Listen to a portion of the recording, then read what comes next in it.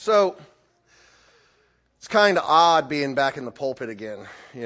I feel like I've been out of the pulpit for a year or something. It's only been 2 weeks, but nonetheless, I'm finally back in the pulpit this morning, and things are exciting for me. And this week, as I was working through the sermon, I was wrestling with stuff, and I was reading the scriptures, and I was just looking over this passage of scripture, and it just wasn't clicking. Like, Lord, what do you want to say out of this? And where are we going with this in Hebrews? And how does this whole thing translate and all these things? And then it clicked together. And the Lord really began to speak to me about this next part of the book of Hebrews. And remember, when I started off with the book of Hebrews, I told the congregation that the Old Covenant, the Old Testament covenant with the Israelites, wasn't really that different from the New Covenant. Like, we tend to laser focus on the differences. I mean, there are some differences in a way, but these things aren't that different as we see, or as we seem to think they are, on the surface. And today's passage is a perfect example of that. Though people often use this passage to focus on the differences. It's so interesting. It's an example of I'm confusing myself now. It's an example that shows how you approach the Scriptures, the heart attitude you have when you approach the Scriptures, the way that you're coming to God's Word will totally affect how you read and interpret it. So it's a great example. To understand how I can take this passage so differently, because I'm going to show how it shows the similarities, and others will show how it shows the differences, we're going to have to get into it and read it together. Okay? So here's the passage. It's Hebrews chapter 7, verses 11 through 22. Now, I know that's a lot. That's a big passage for me. Some of you are like, hallelujah, 11 verses in one Sunday. So I'm not saying we won't come back to it next week. Who knows? But we're going to read through these 11 verses together. And then we're going to pray. And then we'll get into how these things show the similarities, how this passage does. I'm reading from the English Standard Version. You may be reading from a different translation, and that's okay. So here we go. Now, if perfection had been attainable through the Levitical priesthood, for under it the people received the law, what further need would there have been for another priest to rise after the order of Melchizedek, rather than the one named after the order of Aaron? Let's just pause there. So, why do we have to have another priest after the order of Melchizedek instead of the Aaronic priest? Why is this change? What's there if perfection were attainable? Okay, let's go on. For when there is a change in the priesthood, there is necessarily a change in the law as well. For the one whom these things are spoken belonged to another tribe. I lost my place.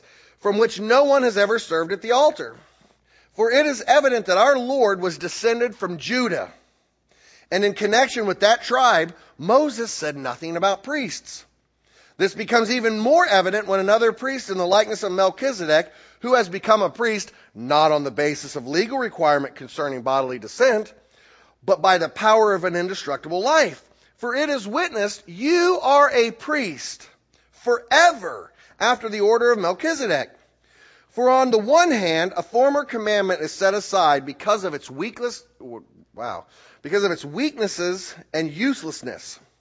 For the law made nothing perfect. But on the other hand, a better hope is introduced, through which we draw near to God, and it was not without an oath.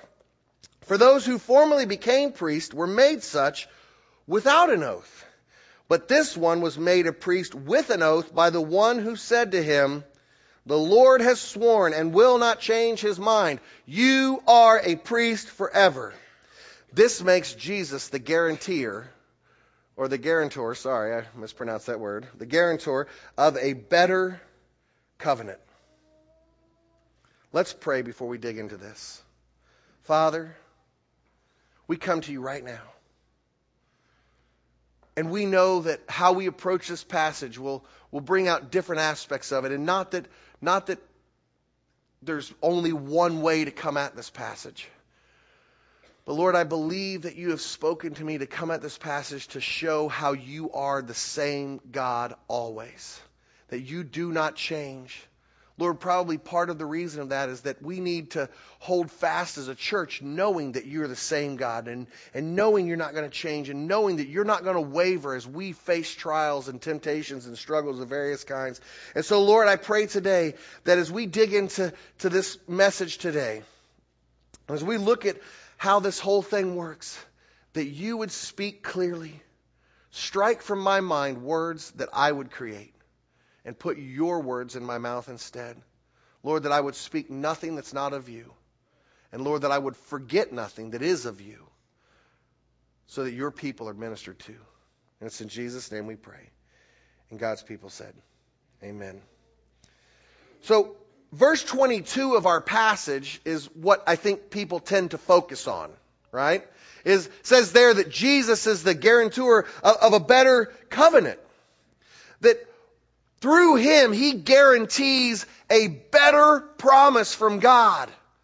And so this denotes some differences, and there are absolutely differences. But are they as big as we often think they are? People say, see this major difference? But the question that I have is, if there's such a major difference, then why is the New Testament full of references to the law of God? Why is the New Testament full of some of the very same things that the Old Testament said? Why the law then? I mean, this passage talks about the law and a change in the law. But if this is a better covenant, and why doesn't it say that the law is gone? Why doesn't it say that there is no more law, there's only grace? Now, I know the heart of people when they say this. And so I'm not beating anybody up if you say this. People talk about, oh, I've got my both feet firmly planted in the grace camp. As if it's different than the law camp. But can I tell you that God sees no contradiction in these things? It's not grace or law. That's not what the scriptures teach. That's nowhere in the Bible. I know I can already hear some of the arguments coming up. I'm going to get to them, I promise. But why the law? I mean, if God knew all of this, and if God knew what he was going to do, why did he even ever produce the law? The answer is inside the passage. And in discovering the answer, I think it supports the premise that the Old Covenant and the New Covenant are not really as different as people think they are. So what's the law's purpose? Some people suggest that the Jews were formerly made righteous through observing the Old Testament law. I've heard people say that. I've heard people say that that's still the case today. That the Jews are in a different boat than us. That they're God's chosen covenant people and they have to keep the law and all of those things. Now, to those who hold that viewpoint's credit, they're right. The Bible says there's two ways to heaven. I know that some of you are reeling right now going, no, the Bible doesn't. Yes, it does. I promise you. The Bible says there are two ways to get to heaven, not one. The first way, keep the law and live. Now, how many of you have done that? And so the second way for everybody but Jesus is through Jesus Christ and what he did. But even inherent in that, law and grace are working together because Jesus kept the law so that we can have grace. They're not so different. They go hand in hand. This isn't some crazy thing that is like, wow, the Old Testament, they have to keep the law and live, and boy, too bad for them. And all those people are burning in hell, and because they couldn't make it in. But guys, this, it's just not that different. It's just not that way. This passage has some interesting things to say about this idea that the Jews or anybody is made righteous by the law, or that was ever God's plan. I mean, look at verse 11. Now I'm going to read it slow, not because I think you're slow, but because I want to really focus in here, okay? Now, if perfection had been attainable through the Levitical priesthood, for under it the people received the law, what further need would there have been for another priest to arise after the order of Melchizedek, rather than the one named after Aaron, after the order of Aaron? Okay, follow me here. The writer of the book of Hebrews says, if somebody could be made righteous by the law, if somebody could do it, if perfection could be attained by the law, why do we need another priest after the order of Melchizedek? If it was possible for a Jew to do this, if it was possible for anybody to do this, why? I know some people are thinking, well, I don't know, Pastor, you're kind of taking that a little bit too seriously. Really? The word there in verse 11 that says, now of perfection, that word perfection, is the Greek word teleiosis. And it's the act of making something complete and without defect or blemish. It's not the act of making something without defect and blemish. It's not the act of making something complete. It is the act of making something complete and perfect. For instance, I am complete. I am not perfect. Right? Like, have you ever built anything, made something, finished it, and figured out there were some flaws in it? Anybody ever done that? Amen? Written a paper, it was complete, and there was a typo in it, it had a flaw in it. Made a cake, and everything was complete, but something went wrong with a part of it. You know? Have you ever razzed your wife about making brownies and telling her brownies were cake-like, and then make the worst cake-like brownies in the world yourself? I did that one day. Yeah. And then Ange told me how to fix it, but that's neither here nor there. The idea from this verse is that perfection was not attainable, was not possible, ever, from the Levitical priesthood and the giving of the law. It wasn't that it was possible and now all of a sudden is impossible. It wasn't that God, in His infinite wisdom, was like, okay, I'm going to give them the law, and they're going to keep the law, and they're going to live. And then, like, thousands of years after He did this, He goes, wow, I'm a bonehead. That didn't work. That's not what God was doing. I mean, God is omniscient. If you believe that God is omniscient, or at least believe that the Scriptures teach that He's omniscient, raise your hand. Okay? Omniscient, for those of you who don't know, means that He knows everything. So that means He knows, or He knew before the fact, that nobody was going to be able to keep the law. Because if He didn't know that, then He learned it, which means He isn't omniscient. You understand what I'm saying? Amen? Okay? So God is omniscient. The Scriptures teach that He's omniscient. It was never possible to get to God through keeping the law. God never intended the law to be a means to righteousness, even in the Old Testament times. But if you still have your doubts, jump with me in the passage down to verse 18 and 19. For on the one hand, a former commandment is set aside because of its weakness and, say it with me, uselessness. Let's try it again. Weakness and uselessness.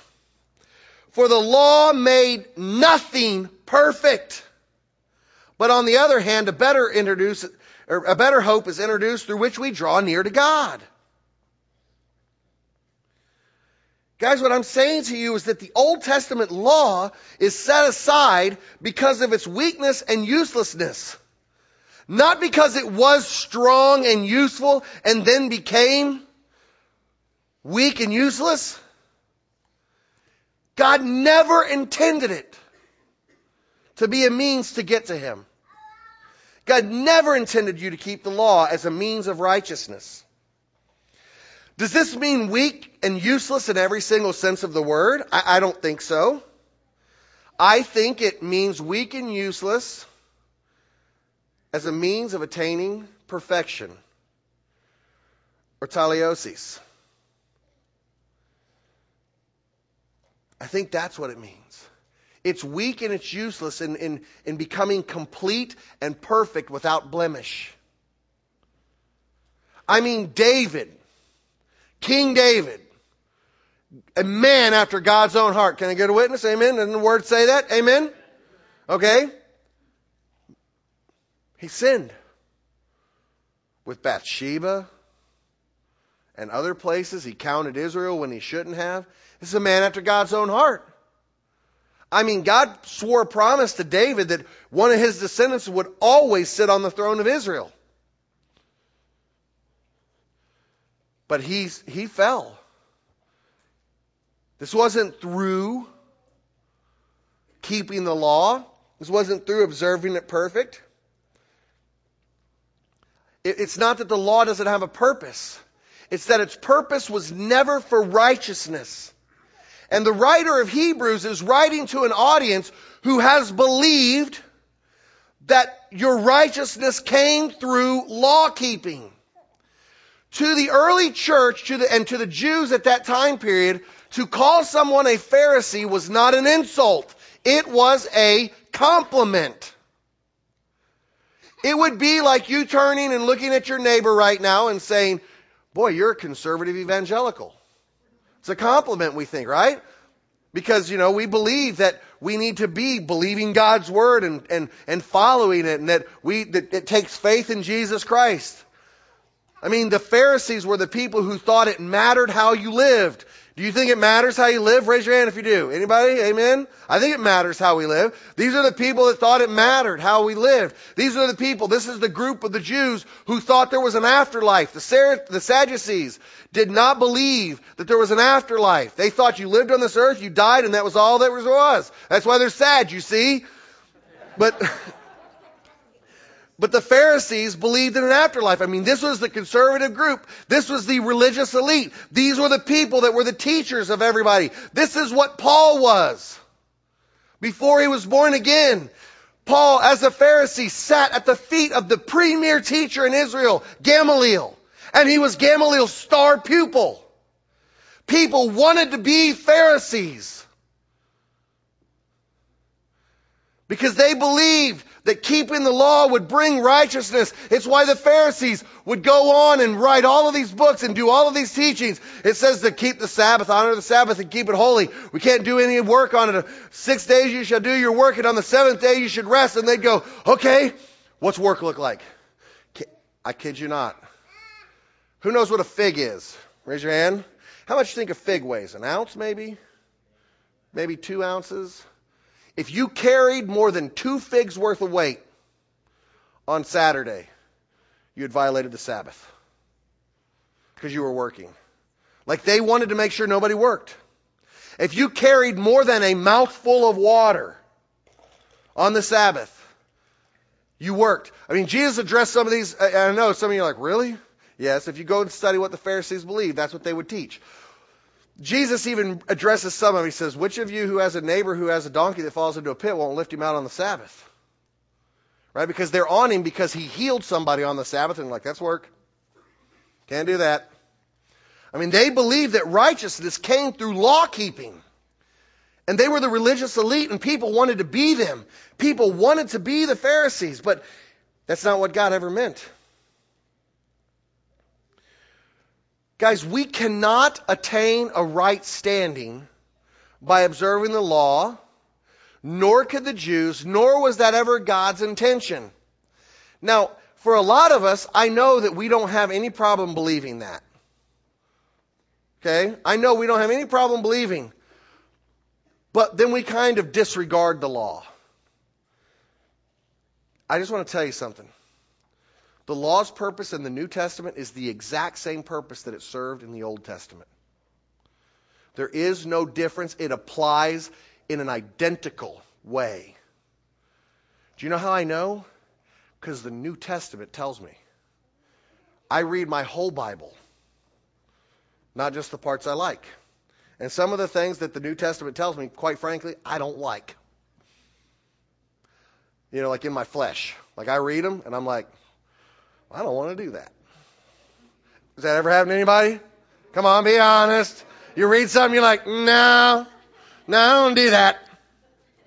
I don't like it. You know what I mean? I'm like,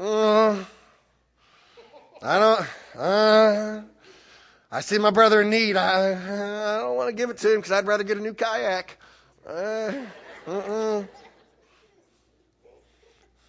Nope. You know, Keith's having a rough day and needs some help, and I wanted to go fishing instead, so I got to ignore that. I don't want to do that. You know, I mean, that's where I am. You know, I'm just being honest. But, you know, we can't attain a right standing.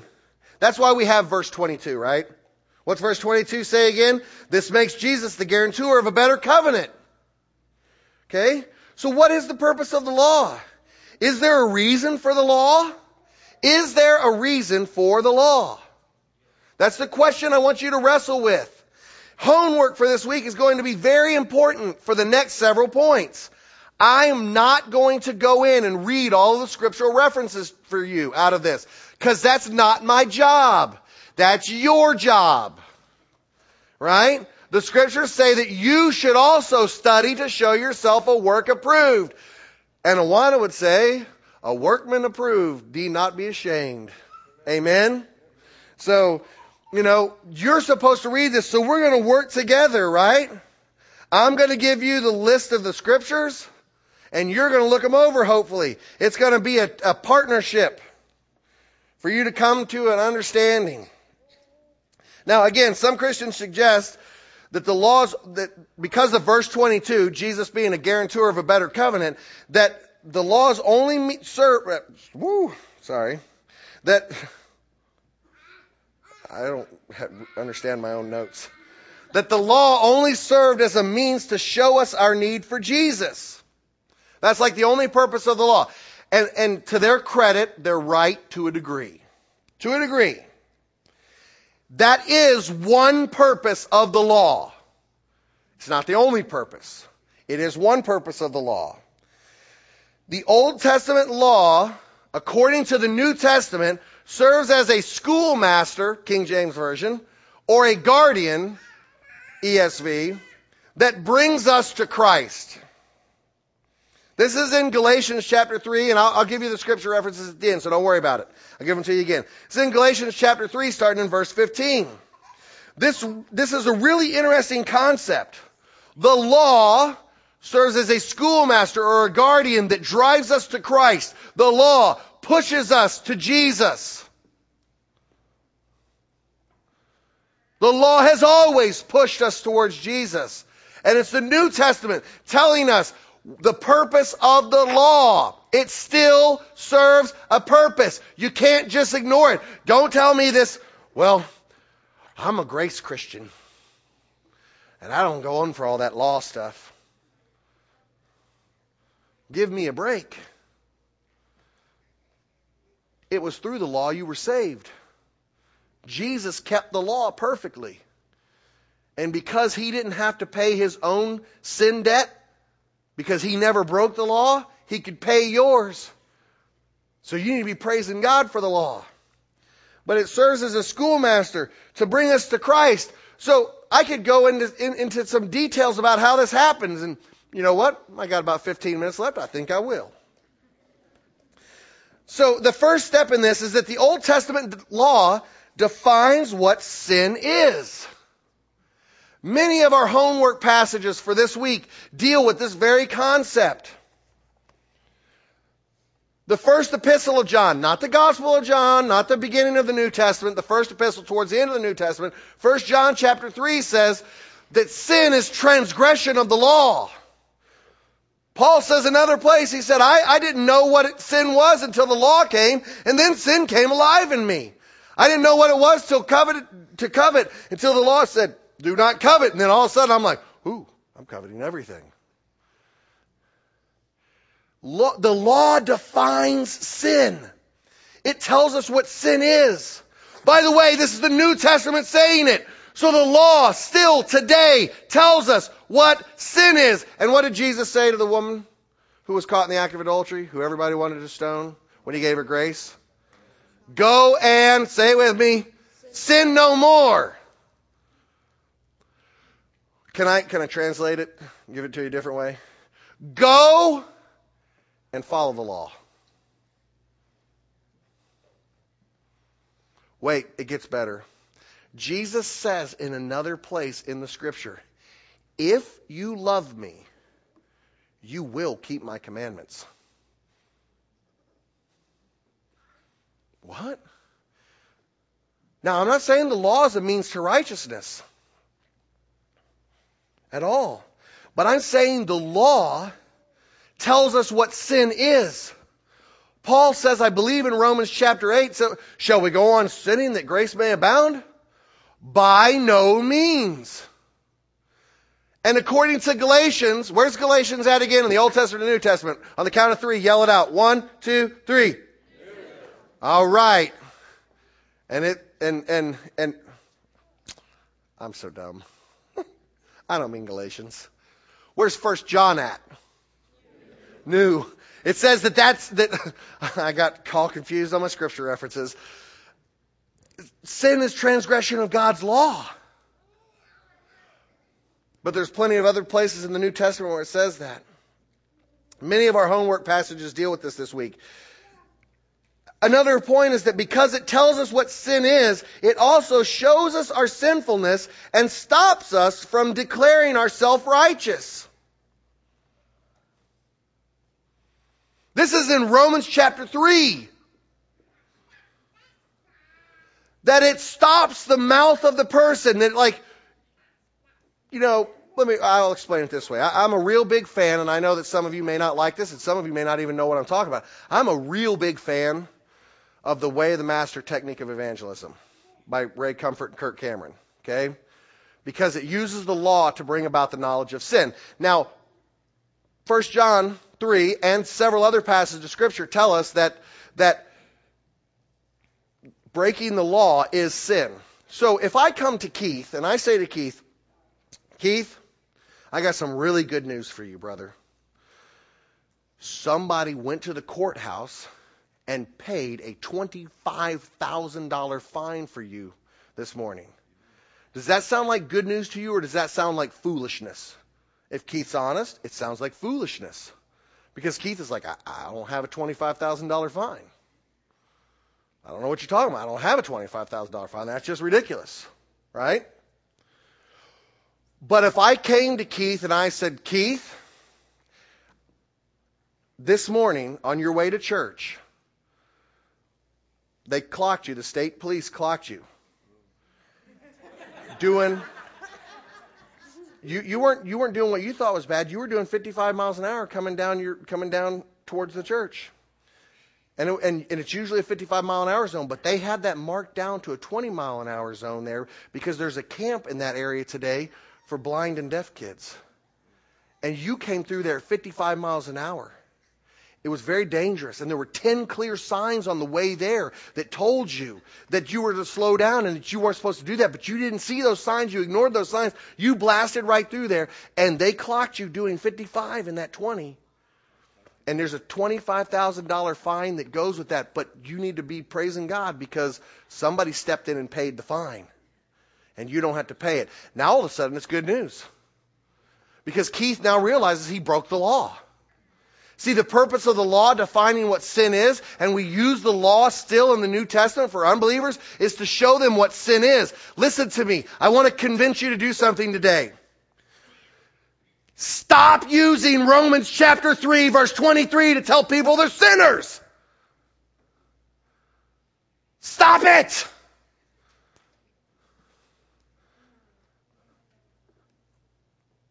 Because people compare themselves to other people. Use God's law. Do you know the Old Testament says that there's not one person who won't declare his own goodness? That's right. High five, brother. No? Okay. Nobody will not declare their own goodness and their own righteousness. I'll prove it. Now, some of you are going to not do it because I said I'm going to prove it. How many of you think you're a good person? Raise your hand. Just be honest. How many of you think you're a good person? What about the part of the scripture that says there's nobody that's good? No, not one. Good when it comes to people has to do with moral perfection, sinlessness. If I go out and I ask a lost person, are you a good person? They go, absolutely. And they go, well, Romans 3:23 says, for all sin and fall short of the glory of God. You're not good. They go, okay. Whatever, dude. You know, they're backing away.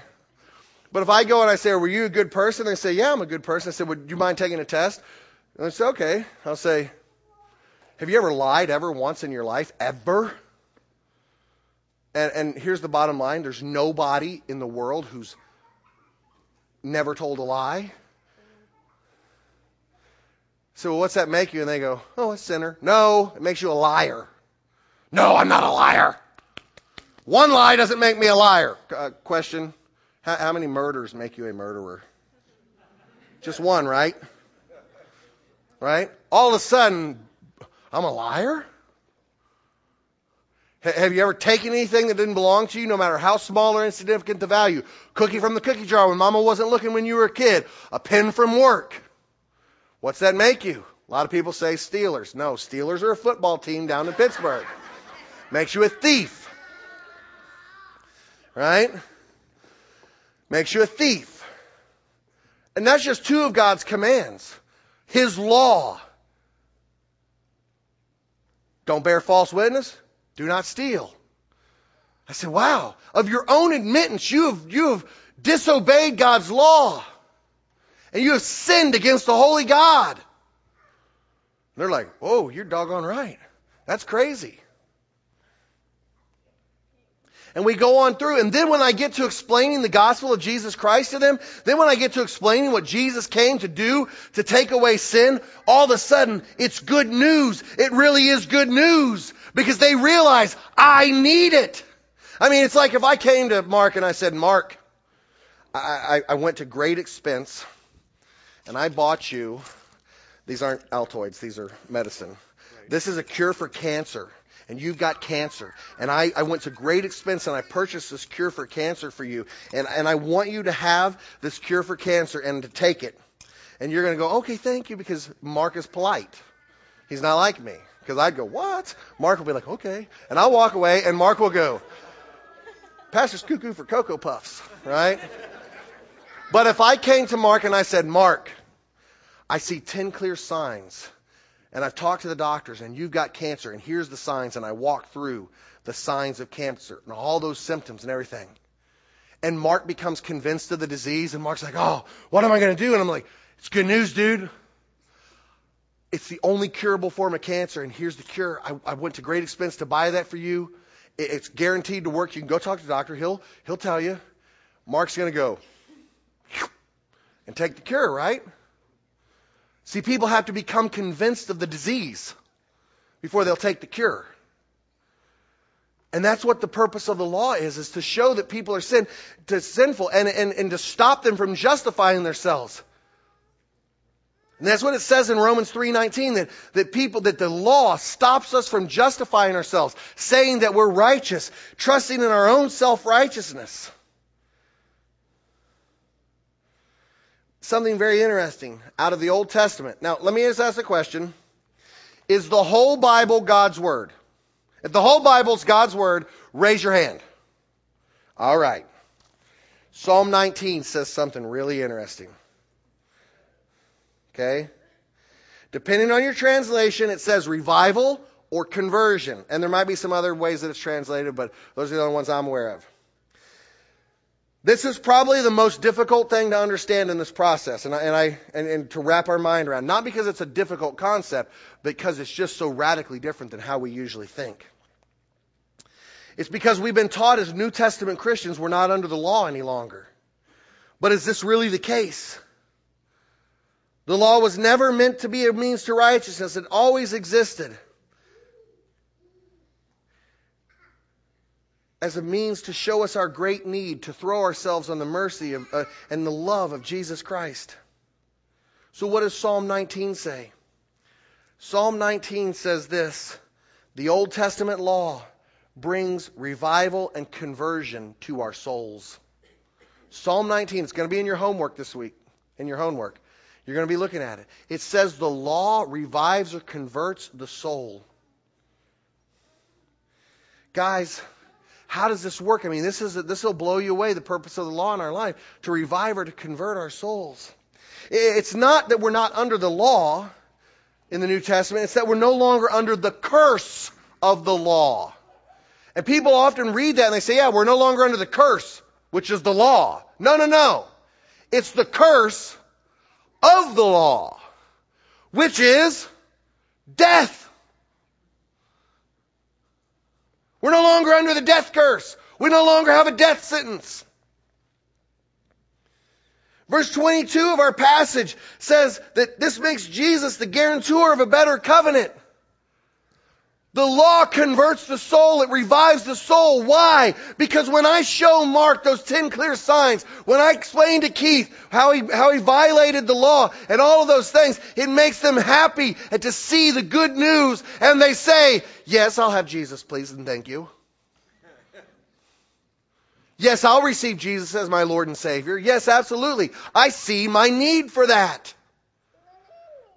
This all of a sudden makes sense. It doesn't seem like nonsense anymore. I'm like, I'm lost. I know some of you struggle with this concept, but can I just tell you, in Jesus' own personal evangelism techniques, He did not give grace to proud people. He gave them the law. There's a rich young ruler who comes to him and says, good master, what must I do to inherit eternal life? Jesus says, why do you call me good? There's none good but God. See, the first thing He was doing was correcting that young man's understanding of the word good. When good is talked about people, it means morally excellent. That Greek word there in that passage means morally excellent.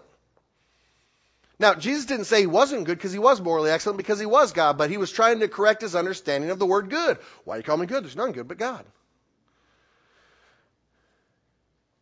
He said, well, you know what it says. You know what the law says. Do this. And He lists off some of the commandments.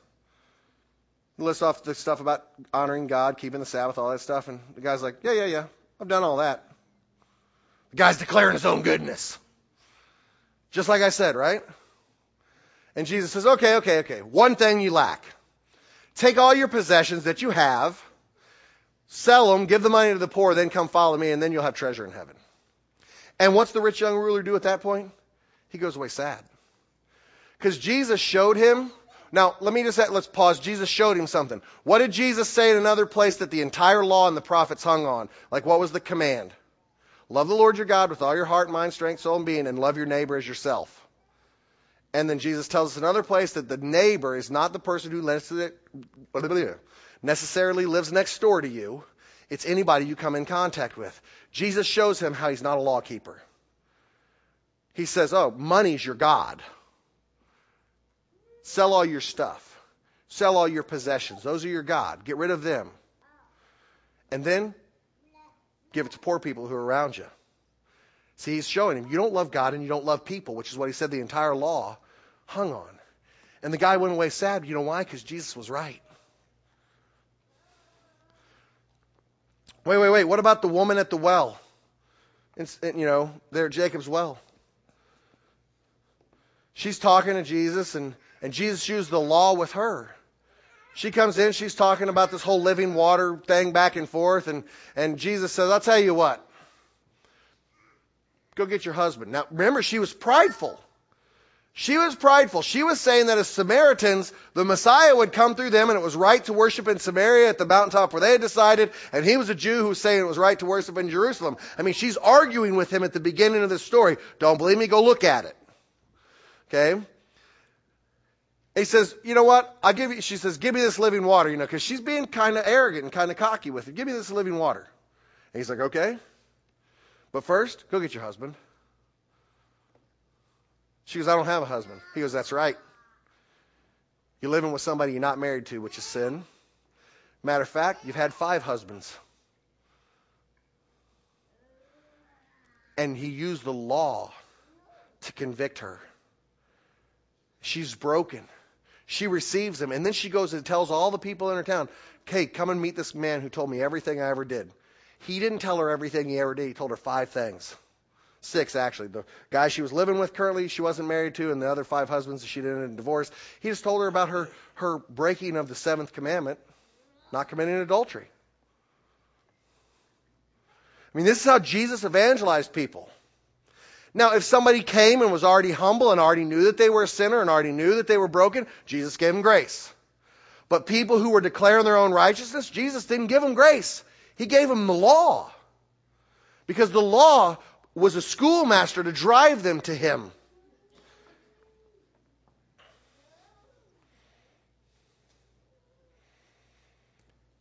You see, the old covenant couldn't provide the righteousness.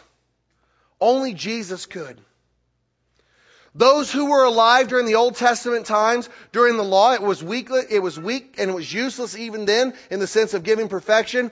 They were putting their faith, those that are in heaven, were putting their faith in the coming Messiah. Abraham, we're going to get into the Faith Hall of Fame later on in the book of Hebrews. All Old Testament people, all about faith, not law keeping. Trusting in this coming Messiah, trusting in the promises of God, knowing that a Messiah was someday coming to redeem the world, and we were putting their faith in Jesus. Hey, we live in the New Testament times. We get to look back at Jesus. It's all about Jesus. Can I get a witness? It's all about Jesus. Both covenant groups need Jesus. We are the same in this aspect. But in the New Covenant group, we've seen what it means to have Jesus revealed fully. You see, the Old Testament and the New Testament, they're not that different. I mean, it says in Malachi chapter 3, I, the Lord your God, do not change. And it says in Hebrews chapter 13 that Jesus Christ is the same yesterday, today, and forever. That includes in the Old Testament times. You see, the law has a purpose. But I don't want you to take my word for it.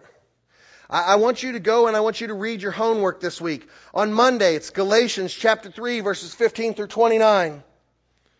Tuesday, 1 John chapter 3, verses 1 through 10. Monday is that Galatians passage that teaches you about Jesus being a guardian or a schoolmaster to drive us to Christ. I want to encourage you guys this week on homework to read it in multiple translations. Tuesday, the law defines what sin actually is through that 1 John 3, 1 through 10. Verse 4 is the place where it actually says that sin is transgression of the law. Wednesday, the law defines what sin is. Romans 3, 9 through 20. Verse 20 tells us that the law defines what sin is. And it keeps us from justifying ourselves before God. Keeps us from relying on our own self-righteousness. That's in verse 19. Thursday, Romans chapter 7, verses 7 through 25. Sin is defined by the law. It actually tells us what sin is. Specifically, verse 7 says this. That's that part that I told you. I didn't know what sin was until the law came. Friday, Psalm 19, verses 1 through 14. Verse 7 is the one that says, the law of the Lord is perfect, converting or reviving the soul. And then Saturday, for like the born-again believer who knows and loves Jesus Christ with everything they have, Psalm 119, verses 1 through 16. Everybody say, praise God. Praise God. I didn't assign all of Psalm 119. Everybody say, praise God again. It's the longest chapter in the Bible, okay? You want to read the whole thing? Go for it.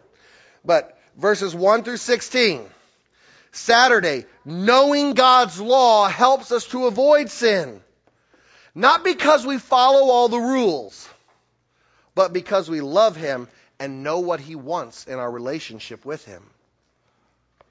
I don't not sin against Ron because there's a rule that says that I shouldn't. I don't sin against Ron because I love Ron and I don't want to hurt him.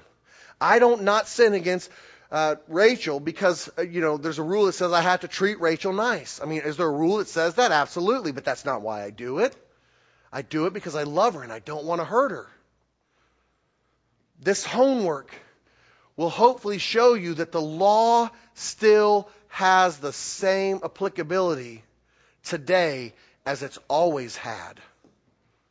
Amen? So let's pray together as the worship team comes back to the platform. Father God, we thank you that you have loved us enough to give us your law. Lord, we confess to you right now that sometimes your law really feels like a burden. But Lord, we know that it isn't meant to be a burden. Lord, help us to not become legalistic people who believe that we have to keep the law as a means to righteousness. But Lord, on the flip side of that, help us to become a people who wants to see and experience personal holiness in our life because of our great love for you. Help us to love you with everything we have and to evidence that by our life. And it's in Jesus' name we pray. And God's people said, amen.